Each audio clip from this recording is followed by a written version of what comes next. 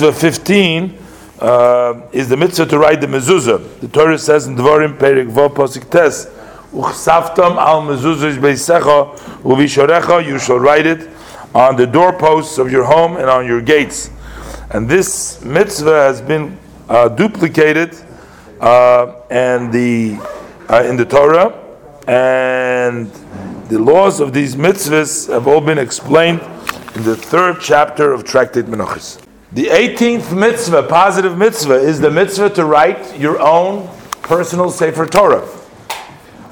If the Rambam writes, if you can possibly do it with your own hand, then that is very praiseworthy, and that is the best. Just as the pasuk state, just as the sages tell us that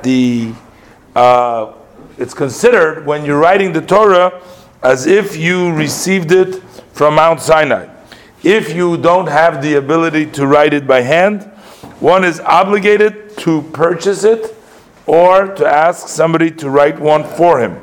This is from the verse in the Dvarim Perek Lamed Aleph Pasuk Yutes, Kisvu lachem es ashira hazois.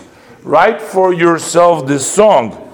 Now, one may think it says write the song, it only refers to that section of Azino of the song, but that is not correct. What we mean over here is the entire Torah, because one is not permitted to write just portions of the Torah, portion.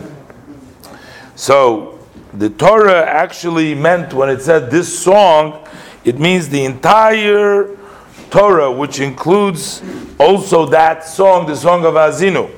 The Gemara of Sanhedrin states as follows. Rava says, even if one's parents left him a Sefer Torah, it is still a mitzvah to write his own.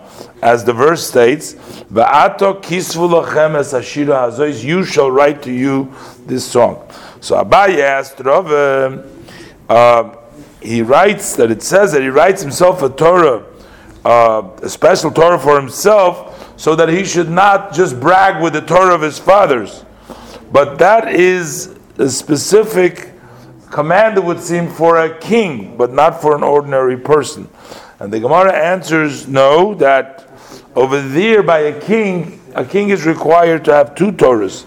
As the verse states, V'kosav lo es mishneh Torah, that he should write a double Torah, which means he has to write 2 Torahs. That means that the difference between a king and an ordinary person is that every person is obligated to only write 1 Sefer Torah. And a king is obligated to write 2 Sefer Torahs, as has been explained in the 2nd tractate of Sanhedrin. The details of the laws of writing of the Sefer Torah, the conditions have been explained in the 3rd chapter of Menachos, and in the beginning of the chapter of the end, beginning of the end, and also in Shabbos.